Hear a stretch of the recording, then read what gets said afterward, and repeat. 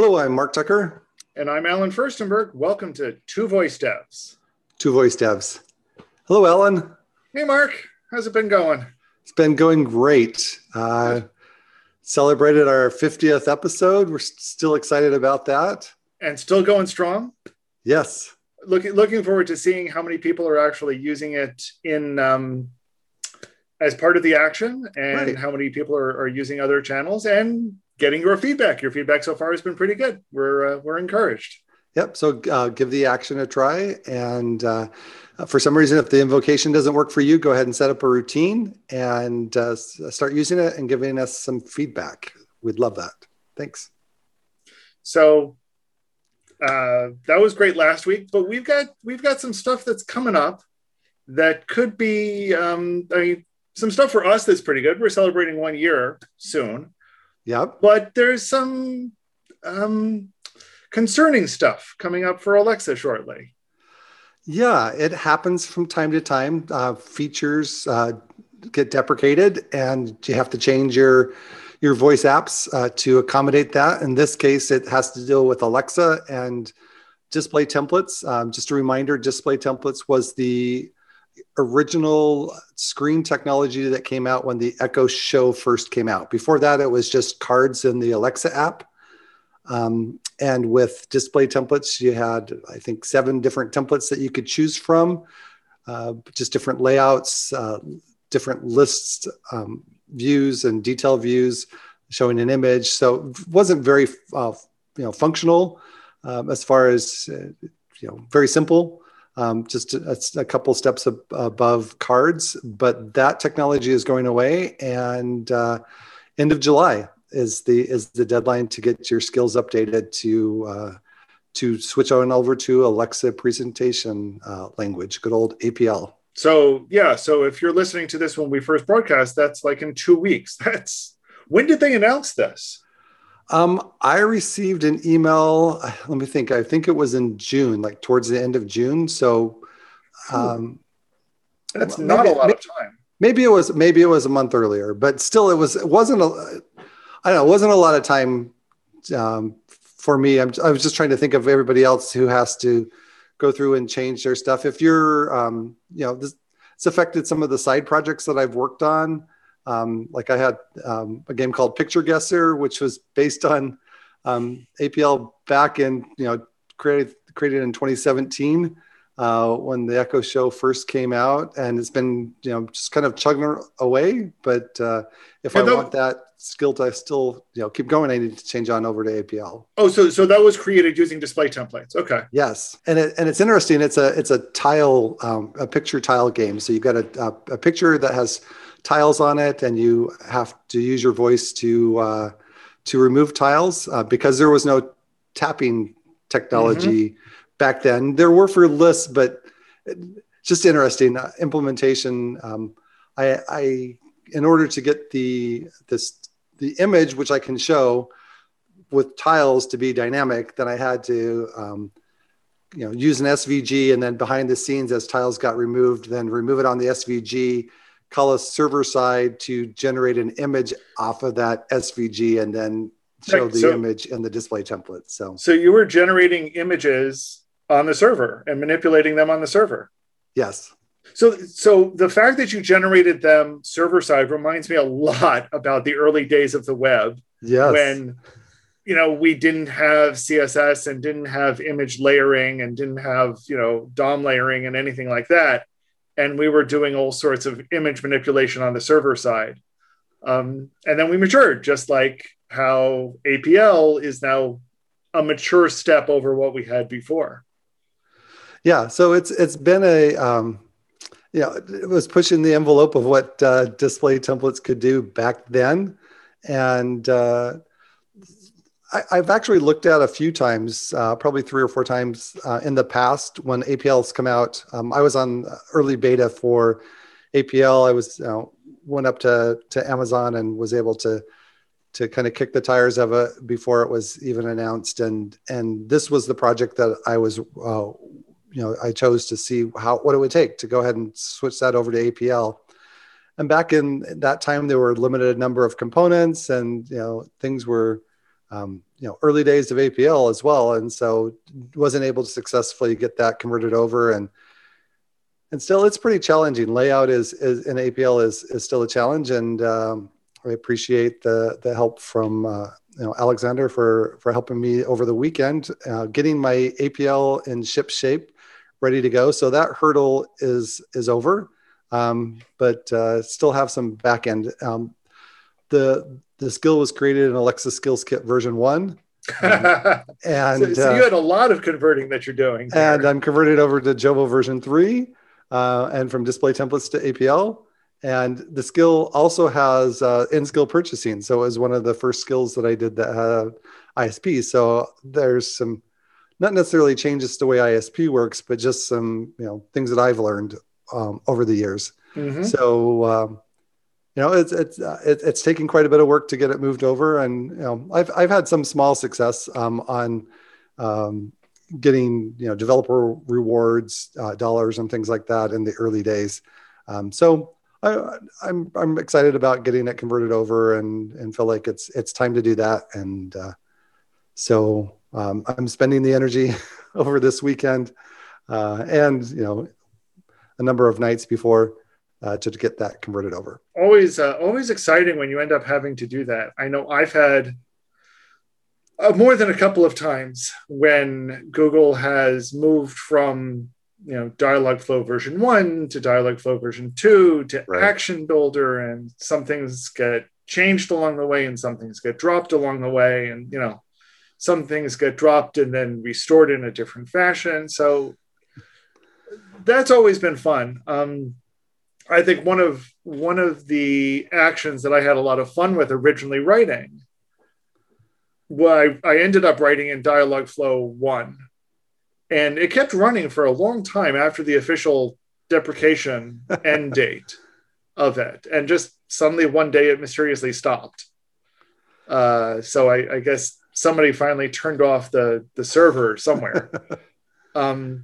And every so often I think about rewriting it, and for a while, the interface, one of the things that it did, it was called How Much Longer, and it kind of had the idea of how much longer, if you're driving, how much longer until you get to a certain point. It's kind of meant for kids in the back seat to be asking this question every 5 minutes. So it would give accurate but not always useful answers. Like, it will be there in several thousand seconds. Accurate, but not useful. Not super useful. But it required the location API that was part of Actions on Google that didn't work in Actions Builder for a while.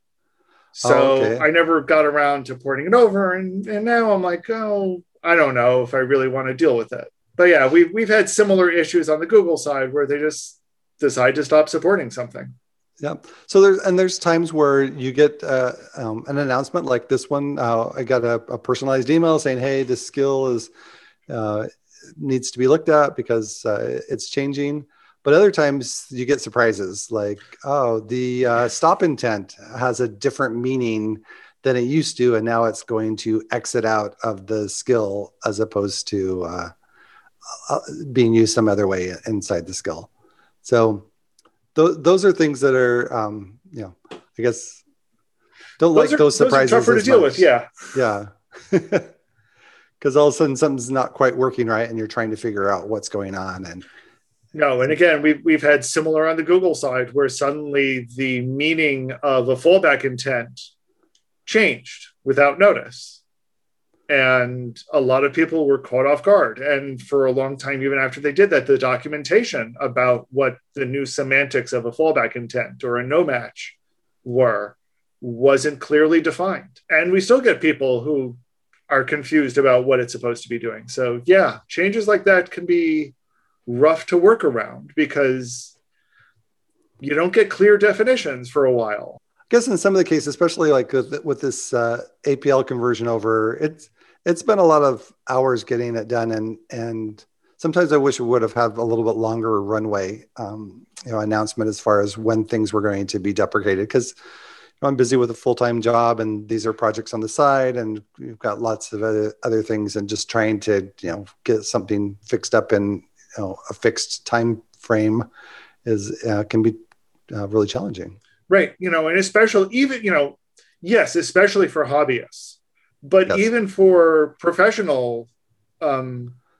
skills and actions, if you're on a scheduled update cycle for things, or you're in the middle of preparing for another release, and suddenly you're told that something's going to be deprecated, well, that throws off your entire schedule. And that's not always something that you can handle. Yeah. And also working in an agency, I know that a place that I worked for a number of years ago, we did a number of skills that had display templates in it. And so now going back to those same clients, would be challenging, right? In a situation, say, hey, this is something that's changing. I guess it's an opportunity for agencies to say, hey, we've worked on this before. This is changing. It's a good time to go in and do an update, and let's see what else we can do. So it could be an opportunity to get some additional dollars and do some additional work for clients to help, touch up their voice apps right. And make them current. But as a client, if it's working, I'm sure I always want to touch it. Yeah. So that's always the dilemma that's out there is, okay, I need to pay how much, and it's not going to do anything different than it did before. It's just going to keep working. Yeah.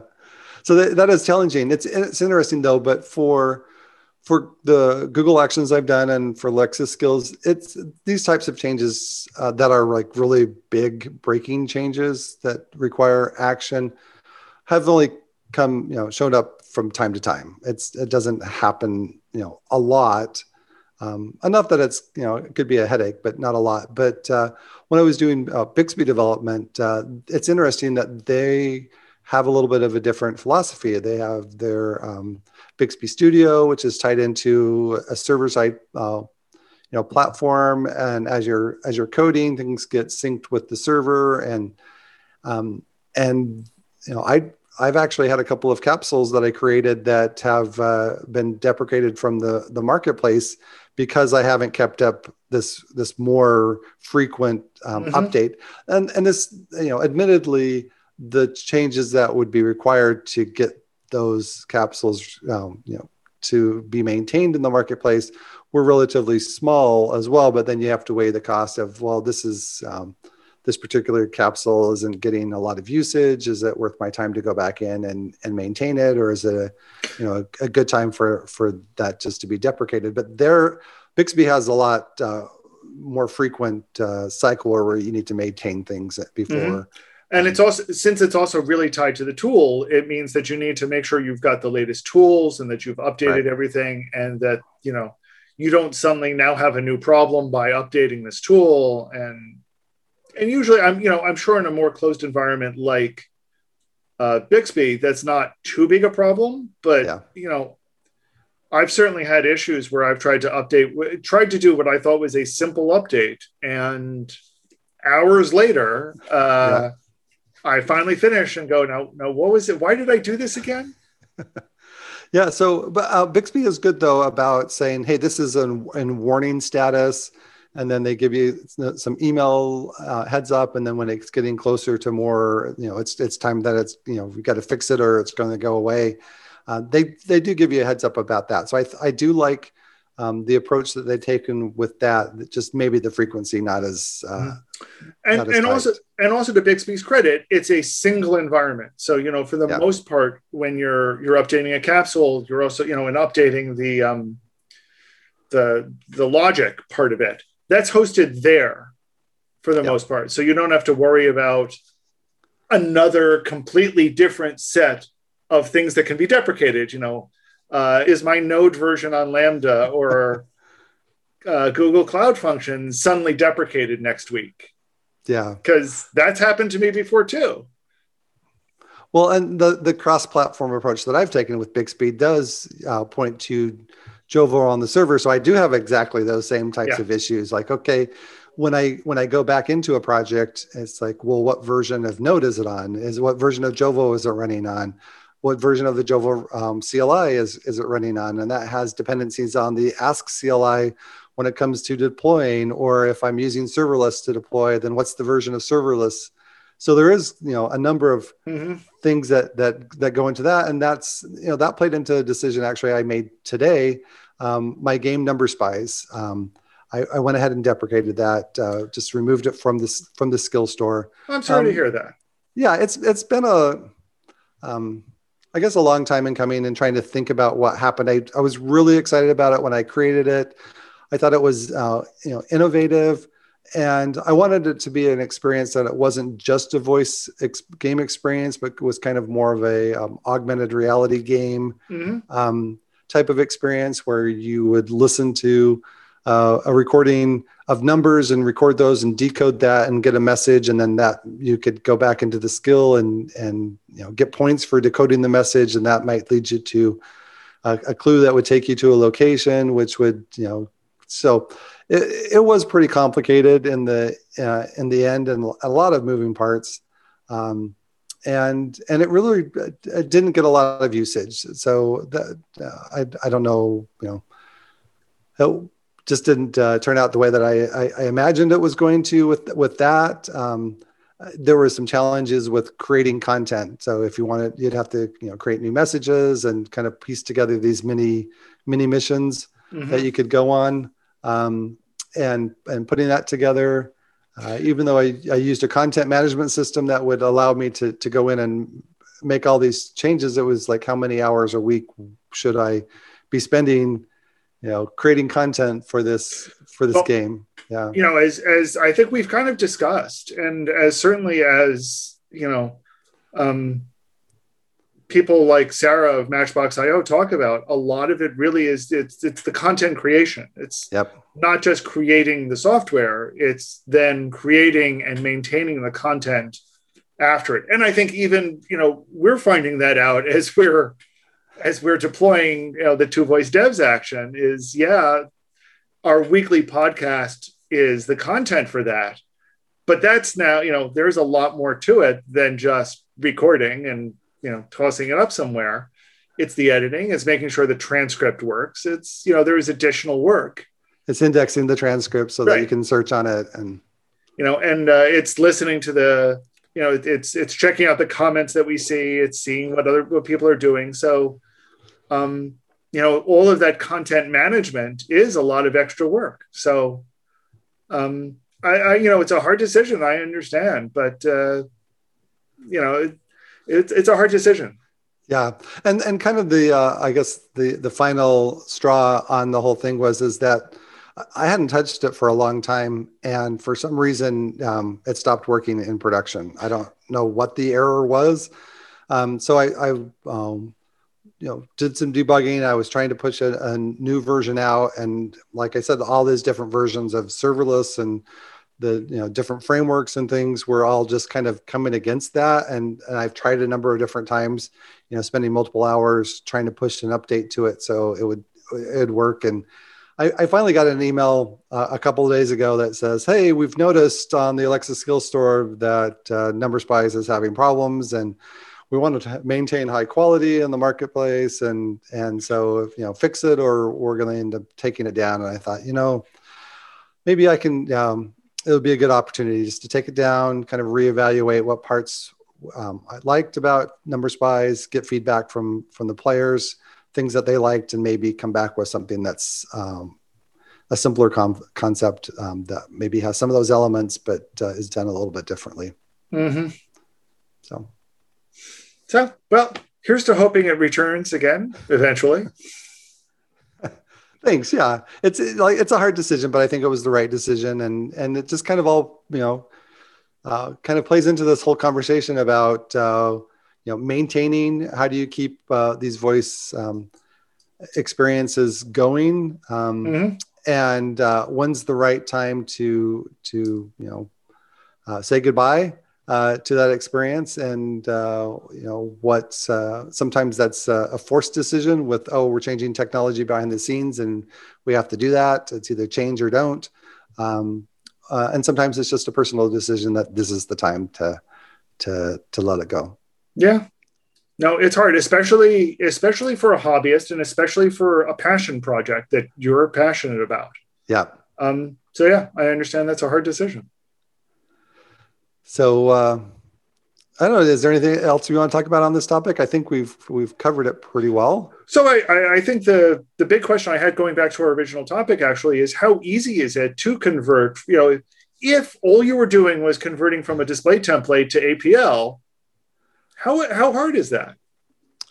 If I was just doing that, there are some tools. If you go to APL Ninja, there's actually they've created a display templates to APL converter for you, and there are some things, some ways that you can do it with APL expecting the same data structure as the JSON data structure that the display templates were expecting. So there are, if that's all you're doing, then it should be fairly simple to do.